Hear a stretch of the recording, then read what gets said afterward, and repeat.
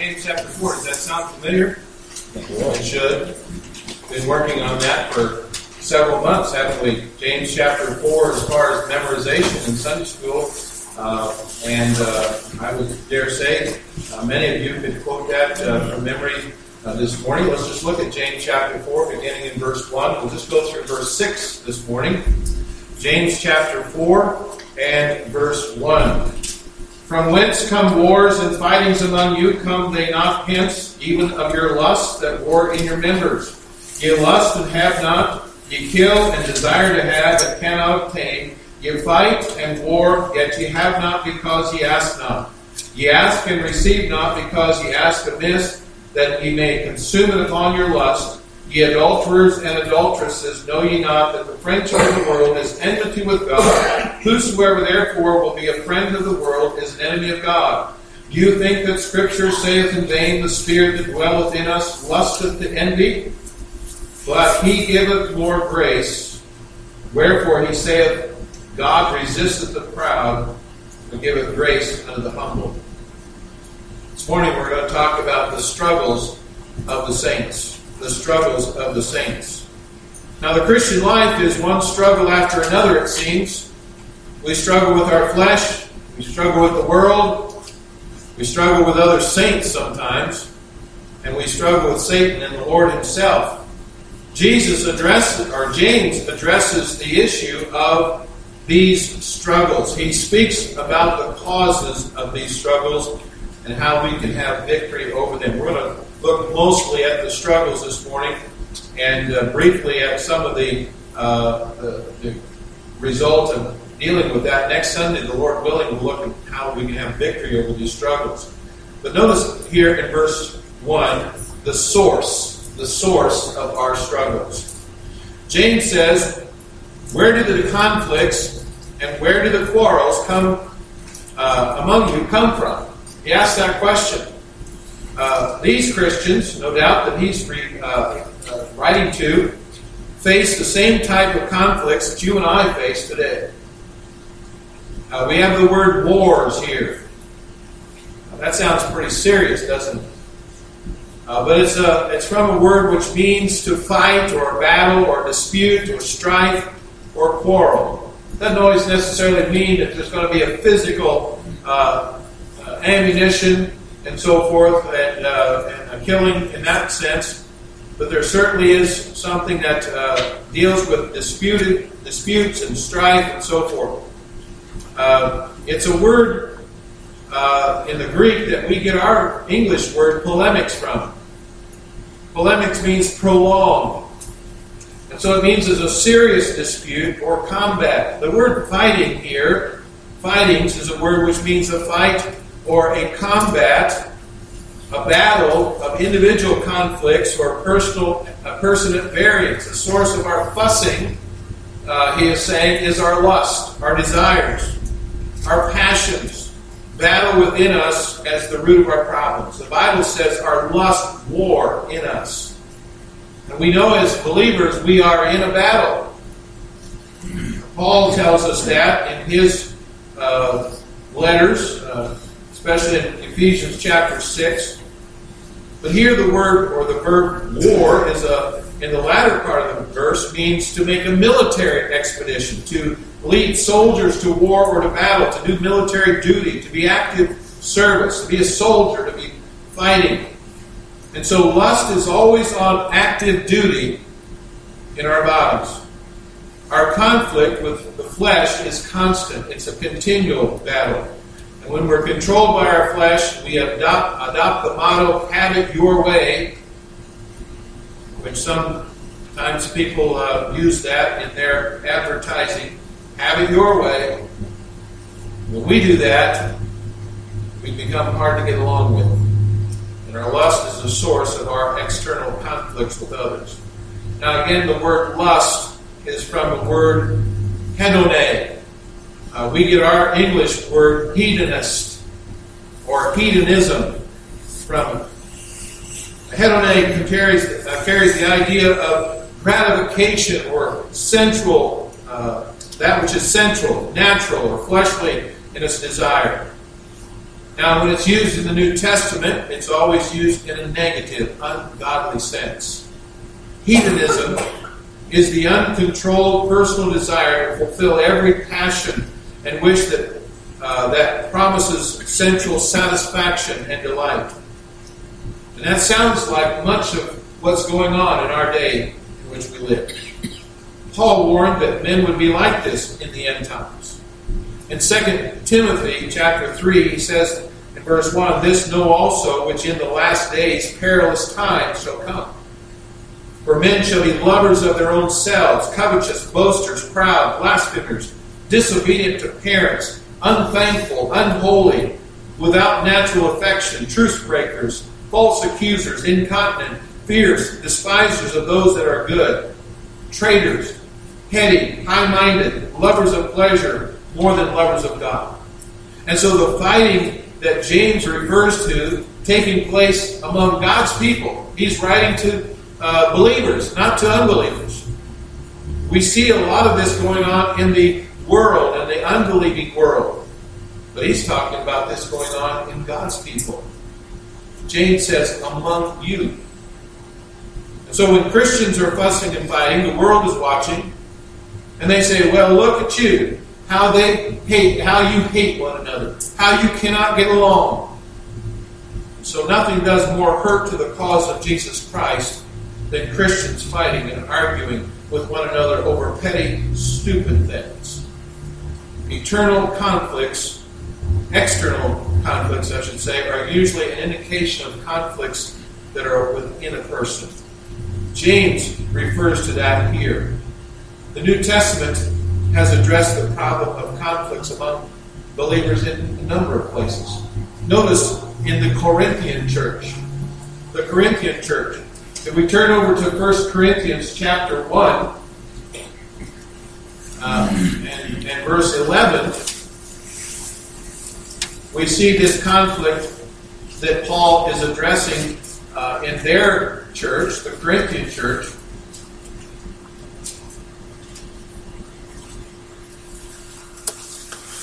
First Corinthians chapter 1 and verse 11.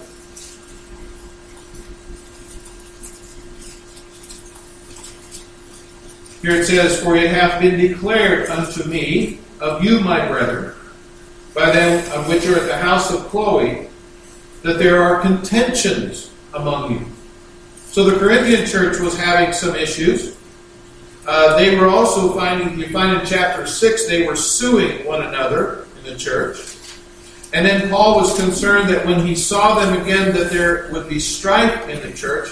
And we see this in 2 Corinthians chapter 12 and verse 20. 2 Corinthians 12 and verse 20.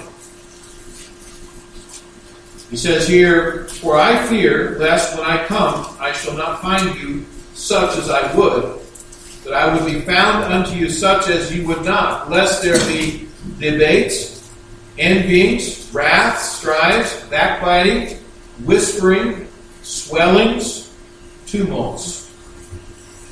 See, the Corinthian church was having a problem with some battles within the church, among the members of that church.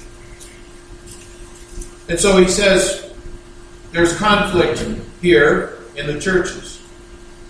The Galatian church. If we go to Galatians chapter 5 and verse 15. Galatians 5 and verse 15, he says, "But ye bite and devour one another. Take heed that ye be not consumed one of another." The Ephesian church. In Ephesians chapter 4 and verse 31. Ephesians chapter 4 verse 31. It says, "Let all bitterness and wrath and anger and clamor and evil speaking be put away from you with all malice. And be kind one to another, tender-hearted, forgiving one another, even as God for Christ's sake hath forgiven you." The Ephesian church was having some conflicts.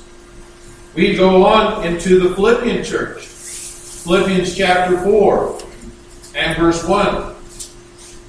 He says in Philippians 1 and verse 4 and verse 1, therefore, my brother, dearly beloved, and long for my joy and crown, so stand fast in the Lord, and dearly beloved, I beseech Euodias and beseech Syntyche that they be of the same mind in the Lord. Apparently they were not of the same mind. Paul was saying, you need to get along. And of course, these churches all had their problems, as any church does.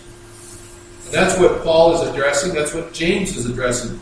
But we go back to the Gospels, we find that the disciples were having some issues as well. The disciples in Luke chapter 9 and verse 46. Luke chapter 9, verse 46. Here he says, then there arose a reasoning among them, which of them would be greatest.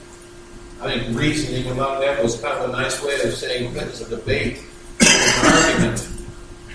And Jesus, perceiving the thought of their heart, took a child and set him by him and said unto him, whosoever shall receive this child in my name receiveth me, and whosoever shall receive me receiveth him that sent me. For he that is least among you, the same shall be great. Listen, God is pleased and glorified when we get along with one another.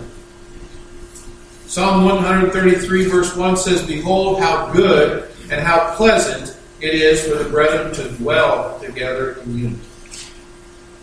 You see, God has given all of us different gifts and abilities that accomplish great things in order to work together. There's a parable called the parable of the tools. And that illustrates this truth. There was trouble in the carpenter's shop one day. The tools were fussing and quarreling with one another. One of them said, the problem is with the hammer. He's much too noisy. The hammer replied, nonsense. The blame goes to the saw. He goes backwards and forwards all the time. The saw said, wait a minute. I'm not to blame. I think the problem is the plane. His work is so shallow. He does nothing but skim the surface. The plane protested loudly. I think the real problem lies with the screwdriver. He's always going around in circles. With that, the screwdriver shouted, that's ridiculous. The whole trouble began with the ruler. He always measuring other people by his own standards. The ruler was rank and furious, and he barked out and said, what about the sandpaper? Surely he's always rubbing people the wrong way. Why are you picking on me, said the sandpaper. I think you ought to blame the drill because he's so boring. Just as the drill was about to protest, the carpenter came into the wood shop and he began to work. And using every one of his tools, he eventually built a beautiful pulpit from which the gospel of the grace of God was preached to thousands of people. And there's no limit of what God can do when we're yielded to his control and working together for his glory.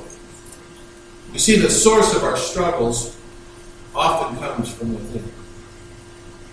And I should ask some of you carpenters, you ever heard your tools talk to each other like that? I don't, probably not. That's why we call it a parable of the tools. Secondly, notice our strife and struggles. Go on to James chapter 4 here, and we see in verse 2 and 3 a picture of frustration. You lust and you have not. You desire to have and you cannot obtain. Well, the truth of the matter is our flesh is never satisfied. There are things we desire physically and mentally and emotionally. And James says that we lust, we kill, we fight, we war, and we ask. We struggle with our flesh. I think there are many frustrated Christians today that have the wrong priorities in their life. The war in their heart creates war in marriages, in homes, and in churches. Anger and hatred at God spills over into anger toward spouses and family members and other Christians. That's the idea behind the word kill. In this verse, to kill is a hyperbole for murderous hatred, extremely destructive behavior. Perhaps even we could call it suicide. When the lusting person cannot fulfill his own desires, the result is often catastrophic to others and to himself. When the men of Sodom were struck blind by the angels, they continued groping for the door in a vain attempt to gain entrance and satisfy their lust. Absalom was consumed with the thought of ruling the nation of Israel to the point that he was more than willing to murder his father, David. Hatred is put on the same level as murder in the Bible. 1 John 3:15 says, "Whosoever hateth his brother is a murderer. And ye know that no murderer hath eternal life abiding in him." You know, people complain many times about blessings they don't have instead of the blessings they do have.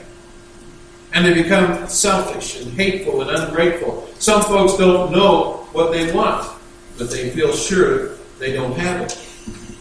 James gives the reason for our strifes and our struggles. First of all, he says, you lust.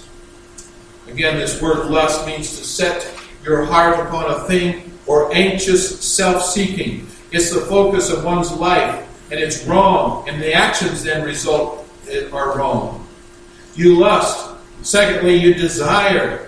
The word desire to have means to burn with a zeal, to be heated, to boil with envy and anger and hatred. Jealousy and bitterness will leave you unfulfilled. It will create conflicts in your marriage, in the church, in your family, with your fellow workers, and your fellow classmates at school. You lust, you desire, you ask not. Here's another reason for strife and struggles. It's a lack of prayer. You know, daily prayers lessen daily cares. Satan trembles when he sees God's people on their knees. Don't fall into the trap of prayerlessness. Notice what the prophet Isaiah said about this problem. In Isaiah 64 verse 7, he said, "And there is none that calleth upon thy name, that stirreth up himself to take hold of thee. For thou hast hid thy face from us, and hast consumed us because of our iniquities." You lust, you desire, you ask not, and you ask amiss. To ask amiss meant that their praying was selfish, and it was with the wrong motives. They were asking for the wrong purpose and for selfish, evil motives. They desired to fulfill their sensual desires. The word consume here means to spend or squander. They're asking the Lord for something for the purpose of spending it upon their lust. This is what the prodigal son did with his possessions. Listen, God supplies our need, not our greed. The Bible makes it clear that we're to petition the Lord for things according to His will. 1 John 5 and verse 14 says, "And this is the confidence that we have in Him, that if we ask anything according to His will, He heareth us." And when we're consumed with the things of this world, we tend to get distracted. Matthew 13:22, "He also that received seed among the thorns is he that heareth the word, and the care of this world and the deceitfulness of riches choke the word, and he becometh unfruitful." So here are the strife and the struggles. You lust, you desire, you ask not, and you ask amiss. But then there's the struggle with God. We see this in verse 4 and 5. "Do you think that the Scripture saith in vain, the Spirit that dwelleth in us lusteth to envy?" Excuse me, I skipped verse 4. "Ye adulterers and adulteresses, know ye not that friendship of the world is enmity with God? Whosoever therefore will be a friend of the world is an enemy of God." God makes it clear that the friendship of this world makes one at odds with God. And that kind of a person is guilty of spiritual adultery and is an enemy or hostile toward God. This is true especially of a believer that turns his back on the Lord and becomes carnal and worldly. Now, this is the picture that God has given to us here. It's not a pretty picture. It's not a picture we like to talk about. The lifestyle of this world is totally contrary, opposed to biblical living. We're to live in this world, but not like the world. And James says there in verse 5, basically, do you think the Scripture speaks to us for no reason at all, no purpose? God's jealousy or intensely desires the Spirit that which He has make us to dwell in us. He wants His will to dwell in us, not our own will. We see here in verse 5 the phrase that dwelleth in us. It refers to a point in time past when the Holy Spirit came into us when we trusted Jesus Christ as our Savior. It's a wonderful blessing we have as believers. The Holy Spirit comes to indwell us. And that's something that happens once and for all. It has one time. You don't have to ask for it again. Now we are to command to be filled with the Spirit. That's to be controlled. Allow the Spirit to control us. But He comes to indwell us as soon as we trust Christ as our Savior. When we're saved, the Spirit of God comes to dwell within us permanently. So thankful for that. We're eternally secure in Christ. You see, God is a jealous God, and He commands that nothing else come before Him in our hearts. He jealously longs for our love and is angered when we love the world's system above Him. The world is not to be our master. We can't serve two masters. Fortunately, some believers are mastered by this world, but they try to follow Christ too, and it won't work. No man can serve two masters. So involvement in worldly lifestyles, usually though, is a gradual process. Notice with me some stages of worldly involvement. First of all, there's friendship with the world. That's what we see in verse 4. Knowing not the friendship of the world. We become, in a sense, buddies with the world. We like to hang around them, hang out with the world. Now, that doesn't mean we don't have any people that we know or acquainted with, even called friends, that are unsaved. But we're not to be friends with the world and the way the world lives. That's the first stage. And then, as we are friends with the world, in verse 4, it says, the next stage is being spotted by the world. That's James chapter 1 and verse 27. James 1:27 says, pure religion and undefiled before God the Father is this, to visit the fatherless and widows in their affliction, and to keep himself unspotted from the world. That's stage number 2. Stage number 3 is to have a love for the world. A love for the world's lifestyle. 1 John 2, verse 15 says, love not the world, neither the things that are in the world. If any man love the world, the love of the Father is not in him. For all that is in the world, the lust of the flesh, the lust of the eyes, the pride of life, is not of the Father, but is of this world. And the world passeth away, and the lust thereof. But he that doeth the will of God abideth forever. 2 Timothy 4, verse 10, Paul talks about a man who had forsaken him because he loved this present world. For Demas hath forsaken me. He forsook the ministry that Paul had. He forsook doing what God would have him to do because he wanted to live like the world and in the world. That's stage 3. Stage 4 is conforming to this world. Romans chapter 12, verse 2 says, be not conformed to this world. Conform to this world means to be poured in a mold of this world, to live like the world.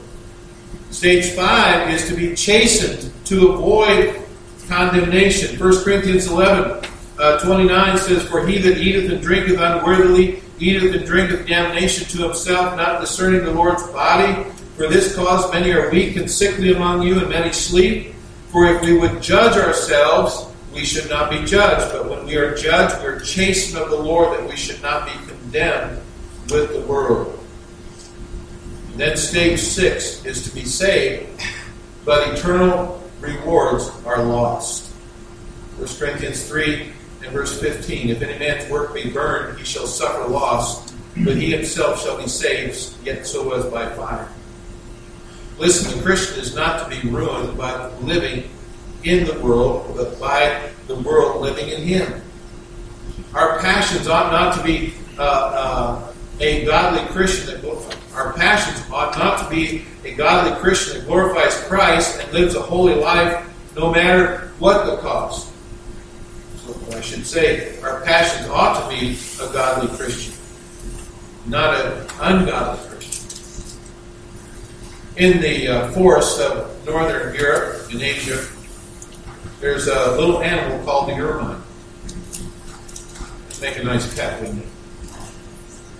Cute. Has snow white fur. You probably hardly see it out here in the snow today.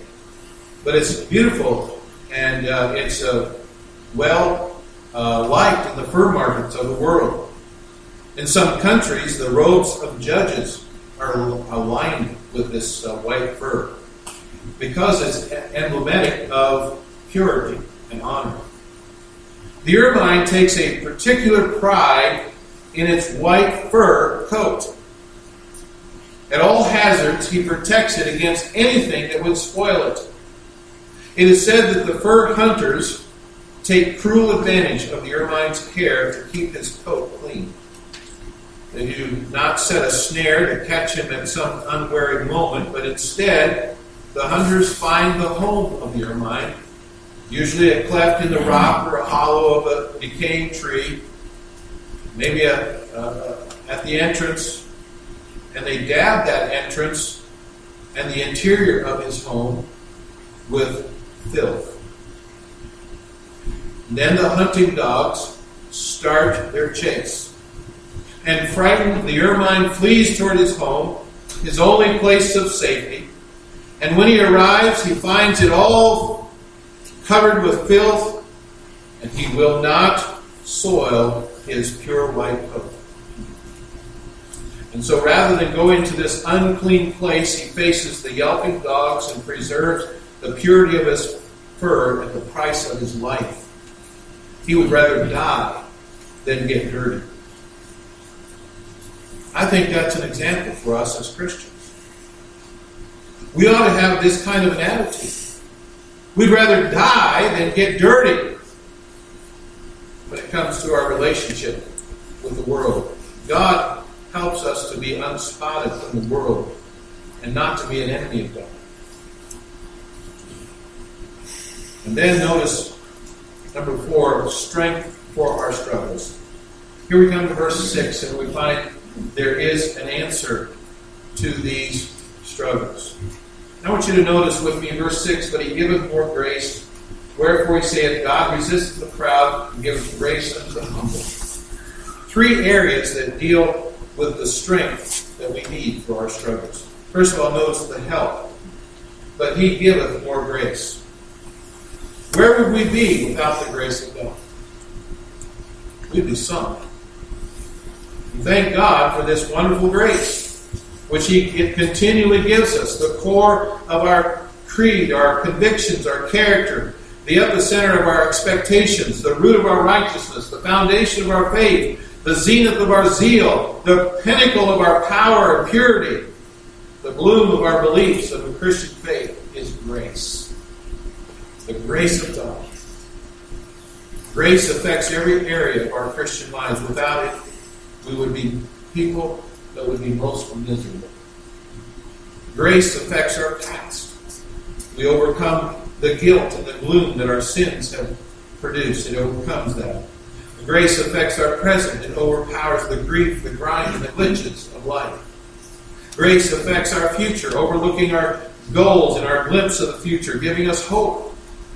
And we would not spiritually survive without the grace of God. To live the Christian life without the grace of God would be like trying to catch a feather in a hurricane. It would be impossible. Because of the awe of God's grace, writers have painted from their hearts in wonderful songs. You think of John Newton's Amazing Grace, how sweet the sound that saved a wretch like me. I once was lost, but now I'm found. I was blind, but now I see. There was Hildor Lilianus, who said, wonderful grace of Jesus, greater than all my sin. How shall my tongue describe it? Where shall its praise begin? Taking away my burden, setting my spirit free, for the wonderful grace of Jesus reaches me.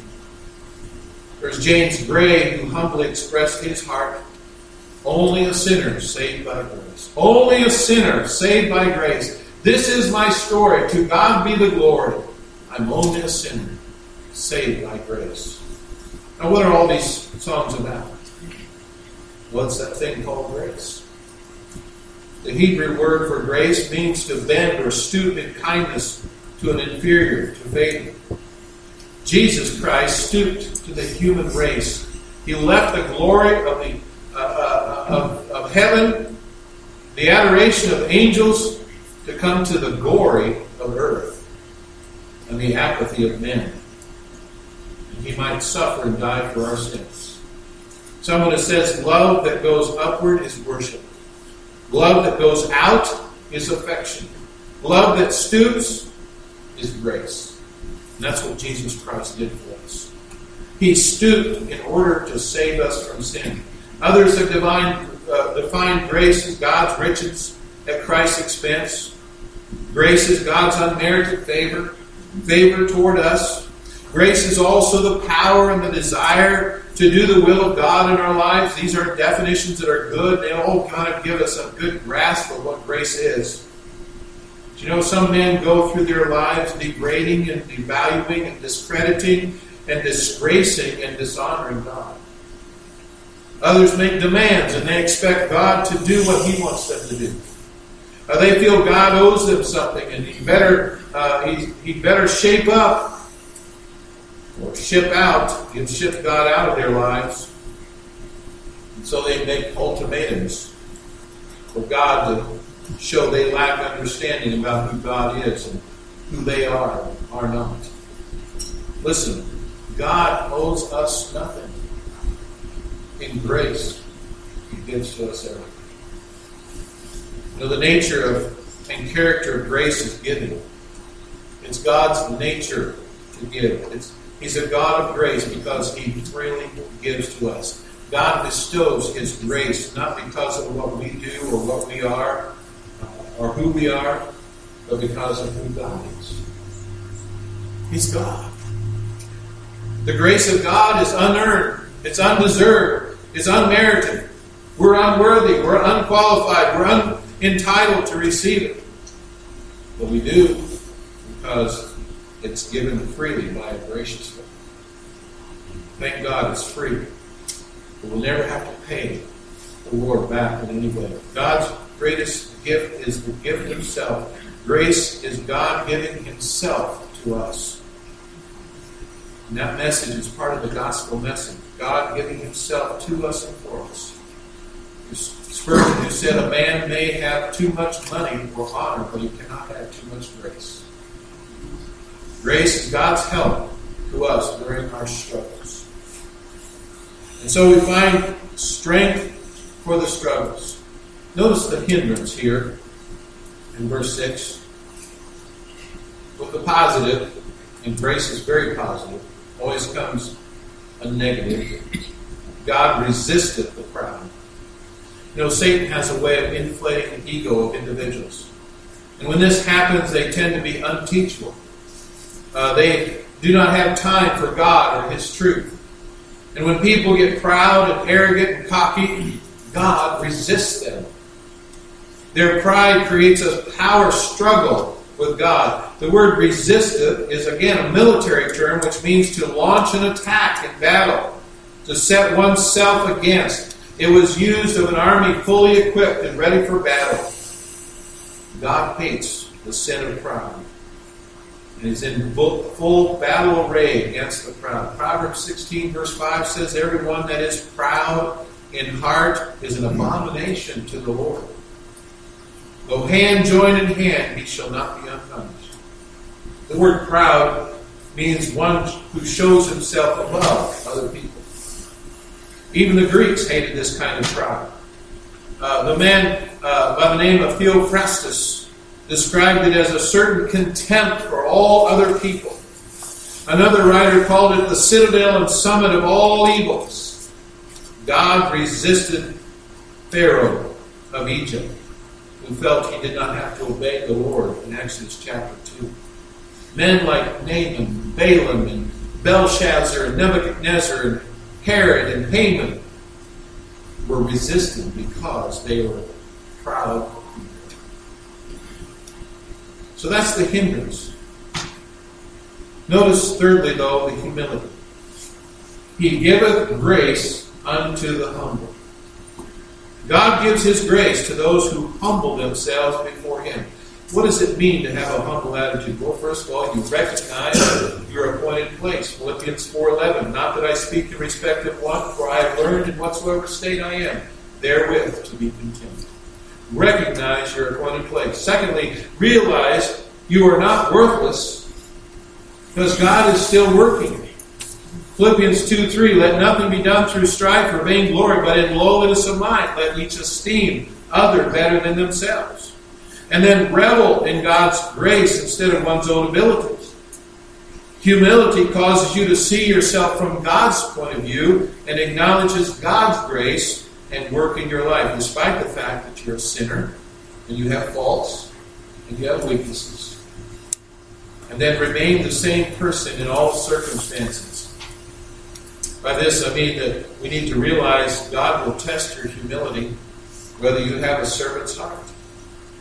And a true test of servanthood is if I act like one when I'm treated like one. The humble person remains the same person in all circumstances, whether he's put down or exalted, humiliated or honored. And then number 5, regard yourself blessed and satisfied. Regard your blessings. Humility leaves a person stable, secure, and content. Now, we've come to the end of verse 6 here, and yet this is not the end of the story. There's more to this story, and time does not allow us to look at that part of it. We'll, the Lord willing, look at this from the next Lord's Day, pick up from this verse. But let me say, if you're struggling with the problems in your life, God's Word is a place you need to go to find help. It is the grace of God that will carry you through. The grace of God will enable you to have victory over your struggles. And I think it would be good for us to review verses 7 through 10 for next week. The Lord willing, our next study will look at the steps for victory in our struggles. I trust God will help us to realize how important these principles are in James chapter 4. Let's pray. Father,